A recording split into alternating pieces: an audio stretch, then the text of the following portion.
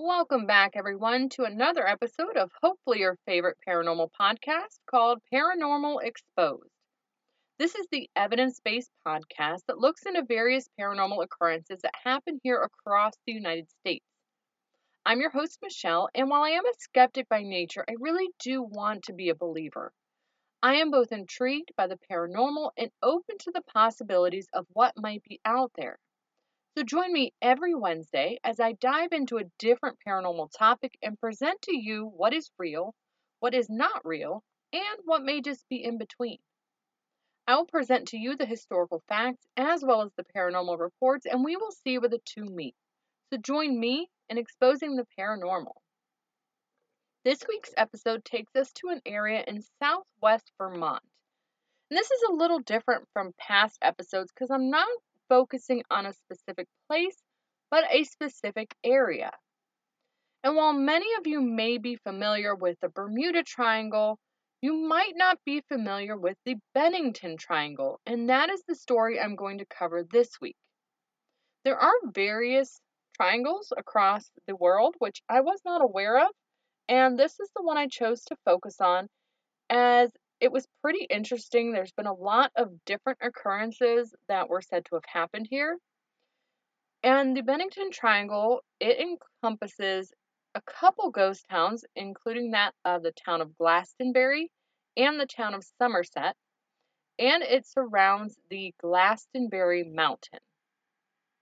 Now, before I get into this episode, I do want to say that there is a report of suicide in this episode, which is a very difficult topic.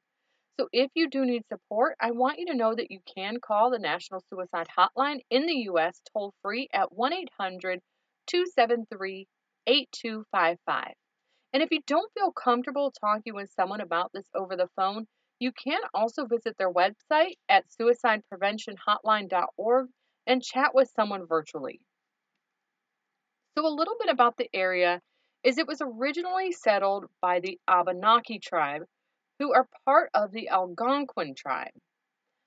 Per legend, this tribe said that the area was cursed and would only go to the area to bury their dead at the base of the Glastonbury Mountain.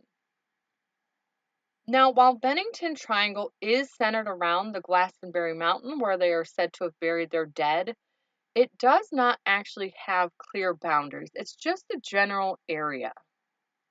And why it is named the Bennington Triangle is it was named for strange occurrences, including reports everything from aliens and Bigfoot to man-eating rocks and strange disappearances. It didn't get its name until 1992 when a paranormal author and enthusiast compared it to what is known as the Bridgewater Triangle in Massachusetts, which will not be covered in this episode, but you can definitely check it out because that one was interesting as well. The town of Glastonbury, there's a lot of focus on this town as a lot of things happened here. This town was pretty small, but after the Civil War, the demand for coal and wood rose, making Glastonbury rise quite a bit in population. It turned into a bustling coal and logging community. And in the late 1800s, there was two murders that occurred in the town of Glastonbury. One happened in 1892, and the murderer was a man named Henry McDowell. Though his real name was actually William Conroy, I'm not sure why he went by both of these names. Henry, he was a sawmill worker who was in the town of Glastonbury. And one night he had been drinking heavily when he was having an altercation with one of his co-workers. In the end, he picked up a large object off the ground. Some state that it's a large rock, some state that it was a large piece of wood, but regardless, he used this item to bludgeon his co-worker named John Crowley to death. John Crowley was only 38 years old. He didn't immediately die, but he did end up eventually succumbing to his injuries, and McDowell was fearful of being put in jail, so he fled the area. Eventually, though, he was recaptured and committed to an asylum in Connecticut. The reason they put him in an asylum is he is said to have reported voices in his head telling him to kill John Crowley. Because of his reports of hearing the voices, he was committed to the asylum to serve his sentence. During his commitment at the asylum, he worked in the yard at the asylum. One day, he planned his escape, and he did this by hiding under a load of coal in a railroad car. He was not found and escaped the area and was actually never seen again.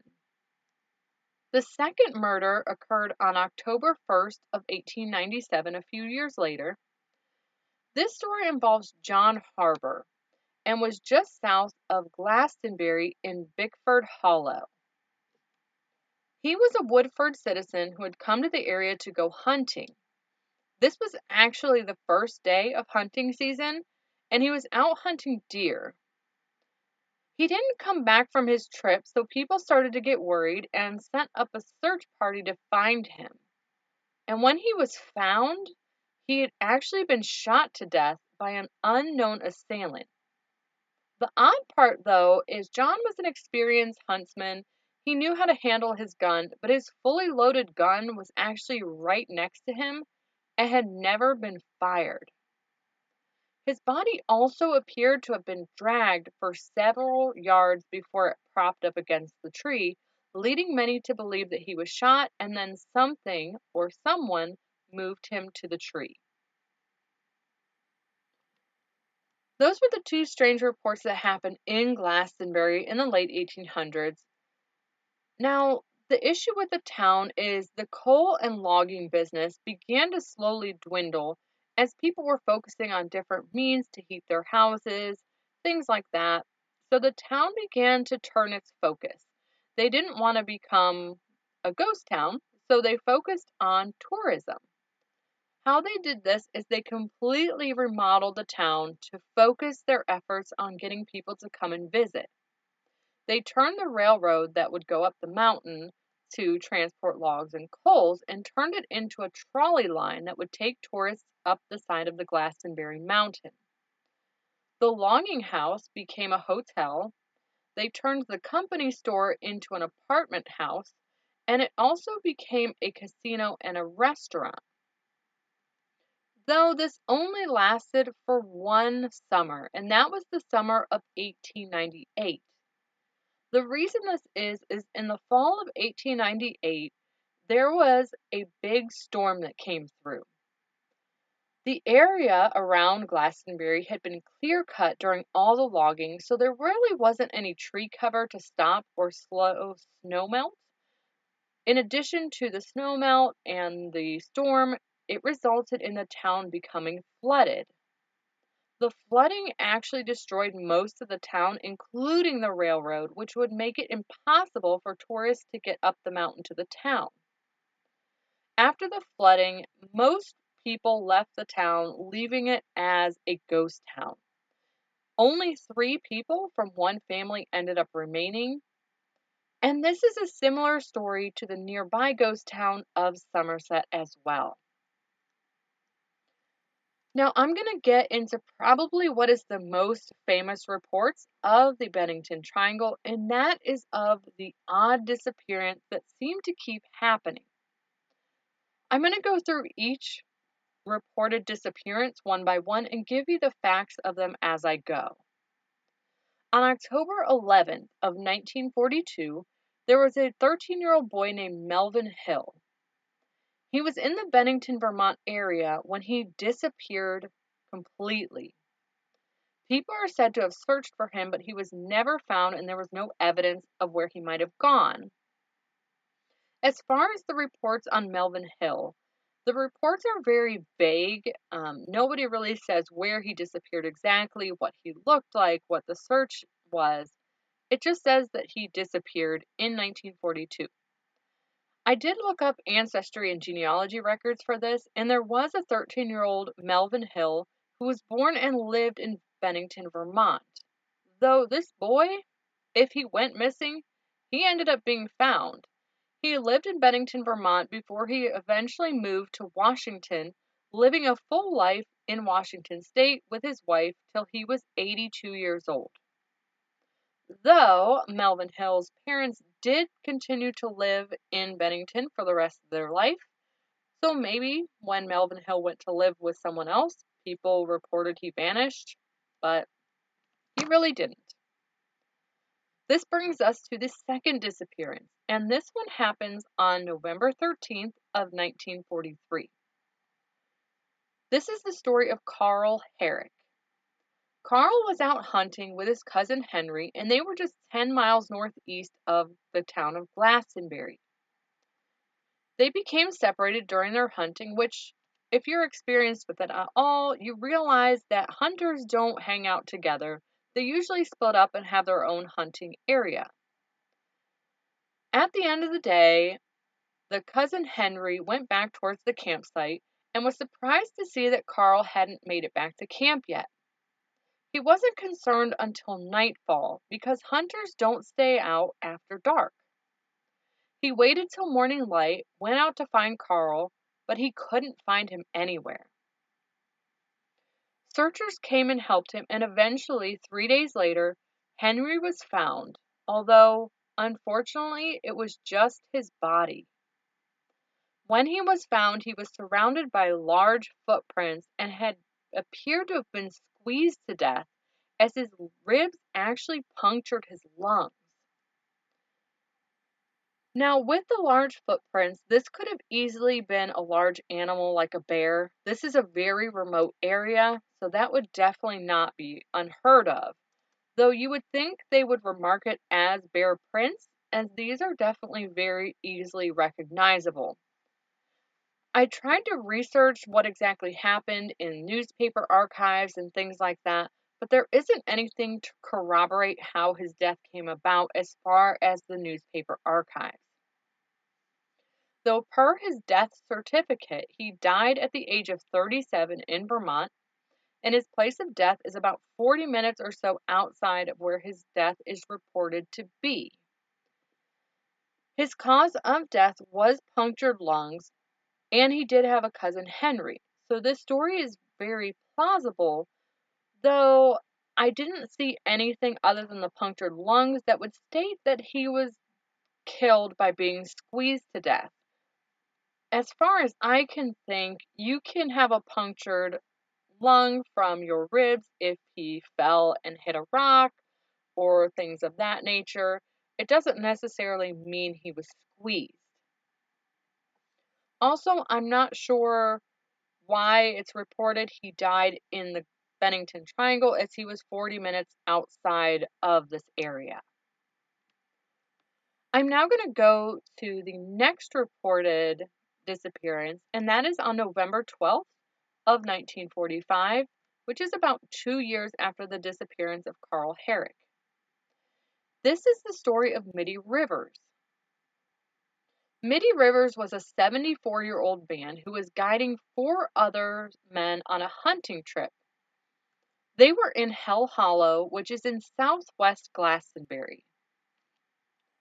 When they were returning from their trip, Mitty actually got a little bit ahead of the group and disappeared around a corner. When he disappeared around the corner, the group actually lost sight of him and they couldn't find him, but they wouldn't worry. He was an experienced huntsman. He knew the woods very well, so they figured they'd catch up with him when they got to camp. This happened along the Long Trail Road in the Route 9 area. When Mitty did not return to camp, a search party ensued looking through the area thoroughly. But they never found Mitty. The only evidence they found was a single rifle cartridge that would match the cartridge that would have been used in Mitty's rifle. The cartridge was found in a nearby stream, but again, Mitty was an experienced huntsman. He had been in these woods for a long time, fishing, hunting, guiding other people. No one could figure out how he would have gotten lost. There was an 8-day search with locals and soldiers from the Massachusetts area, and this is confirmed via newspaper articles and ancestry records. But again, even after these searches, Mitty was never found, and the cartridge from the rifle, we have no way of knowing that that is actually Mitty's. There were a lot of hunters in the area. It could have been one of theirs, but it was an area near where Mitty disappeared, So it could have been something like he was leaning over into a stream, it fell out of his pocket. No one quite knows for sure. Then on December 1st of 1946, the most famous disappearance happened, and that is of Paula Jean Weldon. Paula was 18 years old and was a sophomore in college at local Bennington College. She worked in the college dining hall, and after she had finished her shift, she changed into a light red jacket with a fur collar, jeans, and sneakers, and told her roommate Elizabeth Johnson that she was going on a hike. She made her way towards the area where she asked somebody for directions to the trail. She also asked them about the length of the trail before heading towards the bridge that led to the trail. She was seen on the trail by an older couple who stated that they saw her walking down the trail before she disappeared around a corner. She was also spotted by a man named Ernest Whitman and a few of his friends in Bickford Hollow, but after she passed them by, they never saw her again either. When Paula set out for her hike, it was about 50 degrees out and it was sunny. It was a beautiful day for hiking. Though that evening, it dropped to 9 degrees with 3 inches of snow falling. Paula never came back to her dorm room, and when she didn't return, an extensive search ensued with the help from the FBI, and the family even offered a $5,000 reward for anyone who could help them find Paula, though no evidence was ever found. There are a couple rumors of what happened to Paula. One rumor states that she left for Canada with a boyfriend and became a recluse in the mountains there. This probably comes from as she was on the long trail. It's a 273-mile trip, and it ends in Canada, but would require about 2 to 4 weeks to complete. Now, when Paula left, she had no extra clothes, no food, no supplies. She wasn't wearing proper hiking gear. So unless she met some said boyfriend and he had all the supplies for her, this wouldn't have been a journey she would have been able to complete. Also, the roommate, Elizabeth Johnson, reported that Paula didn't have a boyfriend. The roommate also reported that Paula had been feeling depressed and she was really homesick, which was even worse as she wasn't able to make it home for that Thanksgiving. A waitress at a local restaurant did report seeing someone who looked like it might have been Paula. She was sitting at a booth at the diner with a 25-ish-year-old man who seemed to be really abusive towards her. The language he was using, and he sounded angry. This happened at about 9:30 p.m. the day of her disappearance. When the man left the table for a bit, the girl actually asked how far Bennington was from the restaurant. And she also stated to the waitress that she had $1,000 on her, but now it was missing and she didn't know where it had went. That was the last anybody has ever heard or seen of Paula Weldon. And it's not confirmed that the waitress actually saw her. She just thought it looked like Paula. There have been extensive searches of the area with nothing found. There are always newspaper articles running on the disappearance, even to this day in the area, but nothing has ever been found. This next story takes place on December 1st of 1949, which was the exact date that Paula went missing just 3 years later. And this is the disappearance of James Tedford. James Tedford was living at the Vermont Soldiers' Home in Bennington, Vermont. He was visiting family in St. Albans, which is about 3 hours from Bennington. His family accompanied him to the bus stop for his return home journey to Bennington and waved him goodbye, seeing him take off on the bus. There are many witnesses on the bus who saw him get on the bus and actually saw him get on the bus before the last stop that would take them to Bennington. Though somewhere between that last stop and Bennington, James went missing. Though the bus had never stopped in between that last stop and the stop before. When there was an investigation, his luggage was found in the luggage rack, and his bus card was left on his seat. The records on Tedford kind of vary a bit. His birthday is reported 4 different times in 4 different ways. One account says 1882, the next 1884, one is 1892, and one is 1895, which is more than a 10-year difference with some of these records. These birth dates, they are per his marriage licenses, his draft cards, and census records. So we don't actually know how old Mr. Tedford was when he disappeared. He had been married, his wife's name was Pearl, and Pearl was just 16 at the time they were married, which wasn't uncommon back in those times. Tedford had served in the war, and when he returned, his wife had disappeared and their rental home was completely vacant and abandoned.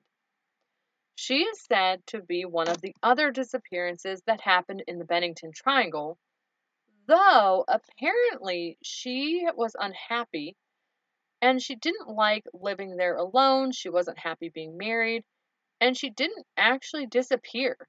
She just left the area, didn't file for divorce, but ended up living in Vermont for the rest of her life.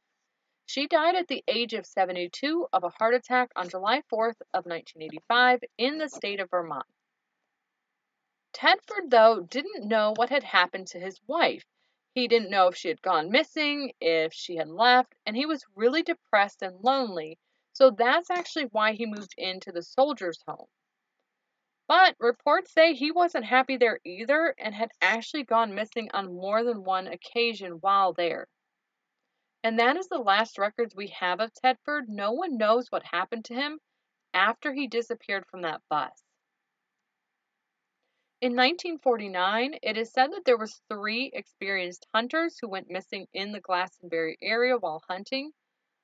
But oddly enough, with all the disappearances, especially with such famous cases like Paula Jean, there are no reports in the papers about these 3 hunters going missing. I have no records at all, so this might just be a legend that got added on to the other disappearances, or maybe it became confused with the Mitty Rivers disappearance where he was there with 3 other gentlemen. I'm not sure.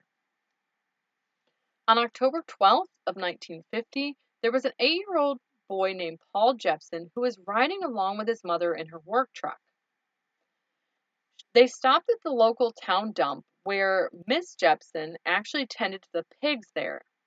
She told Paul to wait in the truck while she went ahead and took care of feeding the pigs. When she came back, Paul was nowhere to be found. He wasn't in the truck. She was calling for him. He wasn't coming back. After a period of time, she ended up calling authorities, but she wasn't too worried as Paul kind of had the tendency to run off. He loved playing in the woods. So she didn't panic at first, but she thought it might be a good idea to have the police involved. And luckily, Paul was wearing a bright red jacket, so he could easily be spotted by observers. Search parties scoured the area but couldn't find any signs of the boy in the bright red jacket. They were really surprised as red is pretty easy to spot. They finally brought in some bloodhounds to track his scent. The bloodhounds did catch the scent of Paul, but actually lost his scent at the junction of the East and Chapel roads. It is thought that possibly someone picked him up. He was kidnapped in a truck. Maybe he thought it was someone he knew, but shouldn't have gone with. After all these years, no one has ever been able to find out what happened to 8-year-old Paul Jepson. On October 28th of 1950, a woman named Frida Langer was out camping with her cousin and a few friends. This is 16 days after Paul went missing. Frida was 53 years old, and her cousin Herbert and a few friends were camping near the Somerset Reservoir. About 100 yards from the campsite, Frida actually ended up slipping, and when she slipped, she fell into a stream, making her clothes, her boots, everything wet. Now, for any of you who have gone hiking, it is miserable to hike in wet pants, wet socks, wet shoes, so you can't blame Frida for wanting to return to the campsite to get changed. Her cousin Herbert said he'd wait for her at the trail, and when she returned, they'd head back out on their hike. After quite a bit of time, he realized Frida hadn't returned yet, so he went back to the campsite to see what was taking her so long. When he arrived at the campsite, her friends reported that she had never come back to the campsite. Now, Frida was a really experienced outdoorswoman. She had been camping her whole life. She frequently went out into the wilderness, even by herself. And there was a clear path back to the campsite, so it's not like she could have gotten lost. There wasn't inclement weather. And 5 searches were conducted over 5 weeks. It included hounds, aircraft, over 300 searchers, but no traces of her were found during these 5 searches. On May 12, 1951, just over 6 months later, Frida's body was actually found. It was 3.5 miles from the campsite in the East Branch of the Deerfield River. This surprised people as the area had previously been extensively searched and there was no sign of her body at that time. The dogs never found her scent in the area either, which you would think they would be able to find her scent since the body was so fresh. The cause of death for Miss Frida was actually not able to be determined due to the condition of her remains. She had been out in the wilderness for over 6 months with different temperatures, different animals, so they just couldn't figure out how she had passed. One interesting fact about this is hers is actually the only body to ever be found of the disappearances, other than the hunter who was found against the tree 3 days later. On November 6th of 1950, Martha Jones' parents reported that they thought she had run off with her boyfriend. The authorities got involved, but when they approached the boyfriend, he stated he had not seen her. A search ensued because of all the disappearances that had been going on in the area, but no one was able to find her. I did look up Martha Jones because, again, there was no records in archives and things about her. There was no newspaper reports. So I really looked into the genealogy records of this area. Per records, up to a year ago, she actually still lives in Vermont, in the area. She is not missing. She didn't run away from her boyfriend. She is safe and sound in good old Vermont. On December 3rd of 1950, there was a girl named Frances Christman. She was on her way to visit a friend who lived about a half-mile up the road from her, but she never made it. This is also another story where there are very vague accounts, like was she driving, was she walking, what was the story, how old was she? There are no genealogy records of her birth or past other than a residence record from 1949, so I don't know where Frances Christman ended up or what happened to her, but I would think with all the famous disappearances in the area that this would have been in the newspaper in the 1950s. This takes us to our last disappearance, and that is pretty recent. It happened in July of 2019. And this was a 43-year-old woman who lived in New York, and her name was Jessica Hildenbrandt. She lived just 45 minutes from the Glastonbury area and was known to spend a lot of time there hiking on her days off. On September 17th of 2019, some hikers actually found a human jawbone in a gravel pit near the Somerset Reservoir. It was eventually identified through DNA testing as Jessica Hildenbrandt. Her family had not reported her missing, and her last contact with her family was actually in July of 2019 before the jawbone was found. Her death was ruled a murder without a known cause, but they thought that she might have been visiting her boyfriend who lived close by. A fun fact is Jessica Hildenbrandt's nickname was Red. So this leads most people to believe that it is an unlucky color in these disappearances. Her nickname was Red because if you remember, both Paul Jepson and Miss Jean Weldon were both wearing red jackets when they disappeared. In August of 2021, a man named Joseph Schoenig was said to have disappeared, but he didn't actually. He had been missing for a few weeks when some local hikers reported seeing a red pickup truck in the parking lot of the Somerset Reservoir. When police inspected the truck, they found 73-year-old Joseph Schoenig in the pickup truck in the driver's seat, and he had died of a self-inflicted gunshot wound.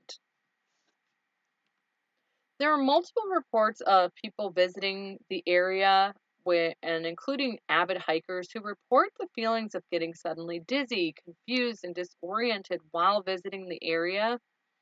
One hiker reported to the Bennington Banner, and his name was Robert Singley. He said while he was in the area, he suddenly became dizzy and confused.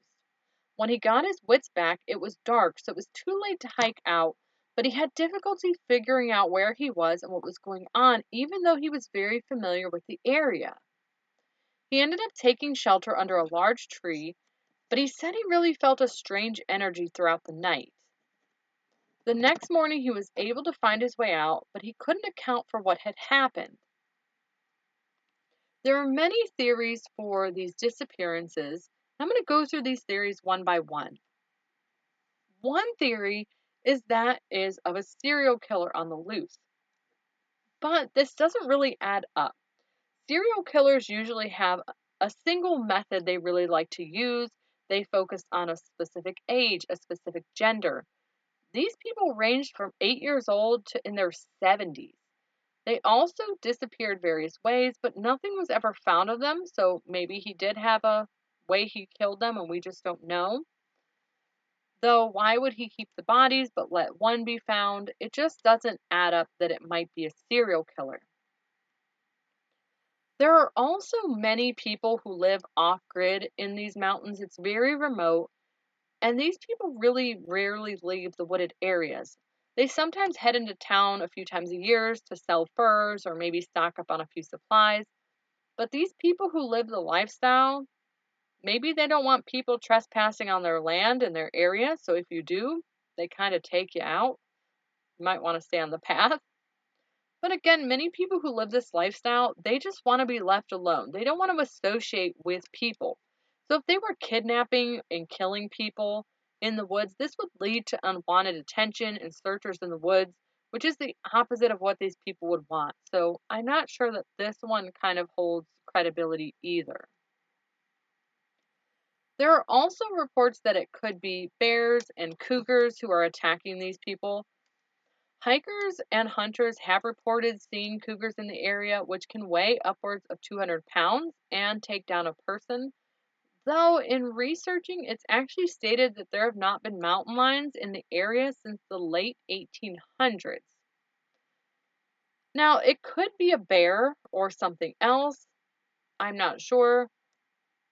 And we can't tell from the body that was recovered due to the condition it was in when they found it. The next account of what it could be is probably the strangest one, and that is of man-eating boulders. Yes, I did not stutter. Man-eating boulders. This originates from Native American lore, and it is said that if you step on a specific rock on the mountain, that it will devour you before you even have the time to scream.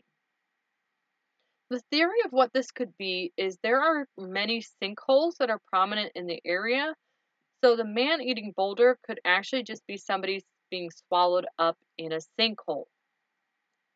Another thing to think about, I didn't see this as a theory, but this was a mining town, and there are many unmarked mine shafts in the area where people could possibly fall through.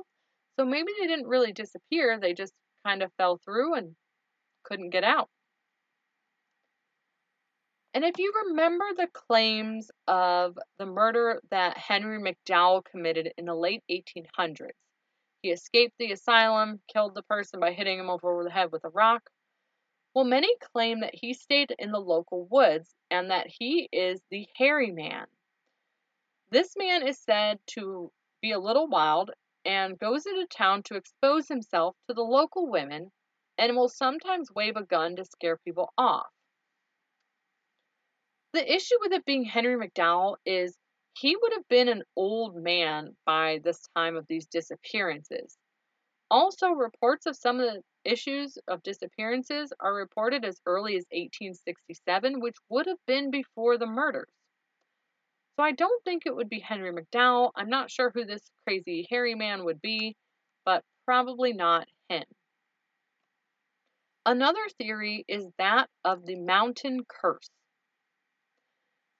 This is said to be cursed because it was used as a burial ground for the indigenous people at the base of the mountain. Now, there are no documented reports of the curse or this being a burial ground till a newspaper article in the 1980s. And the reason they came across this theory is because someone discovered that there was ancient stone cairns found off of the long trail. The origins, though, of the stone cairns are not known. They could be from the colonists who settled in the area, they could be from the tribes of the indigenous people, but no one knows of this time. The use of the cairns is what led people to the belief that this was Indian burial grounds, but again, we don't know. Although, in addition to the beliefs that this might be the burial grounds, is it might also be associated with the spirits of those who are buried here if they are, and that of the Wendigo spirit. For those of you who aren't familiar with the Wendigo, this is in the indigenous people's beliefs, is the Wendigo is a spirit, and this spirit will actually swallow you whole, or it will lift you in the air and drag your feet along the ground until you pretty much burn up and die. Not a really pleasant way to go, so hopefully avoid the Wendigo. The next theory is based on that of the Bennington monster. The Bennington monster is said to be a Bigfoot-like creature, and the first reports of him are back all the way to the Abenaki tribe, where they said that they saw a large animal that was half animal, half man. The next report of the Bennington monster came in the 1800s when there was a stagecoach coming into the area when the driver saw a large track in the mud. He wasn't sure what they were, so he hopped down to inspect it, stopping the stagecoach. When he did so, they were attacked by a large monster that actually ended up knocking the stagecoach entirely on its side. Witnesses said it was a large, hairy, black creature that was over 6 feet tall. There have been other various unsubstantiated reports. Something to think about is there is quite a number of black bears in the area. They could have mistaken this Bennington monster for a black bear. Black bears don't normally initiate attacks with humans, especially like that, but if you were between her and her cubs, she would definitely protect them. And the last reports of what this could be are, of course, aliens. There have been many sightings of lights over Glastonbury and people reporting being abducted. In 1984, a man named Don Pratt reported an aircraft that looked like a flying silo, which was also backed up by many reports of nearby hikers. No one was able to ever figure out what the lights or the flying object could have been. Maybe it was aliens.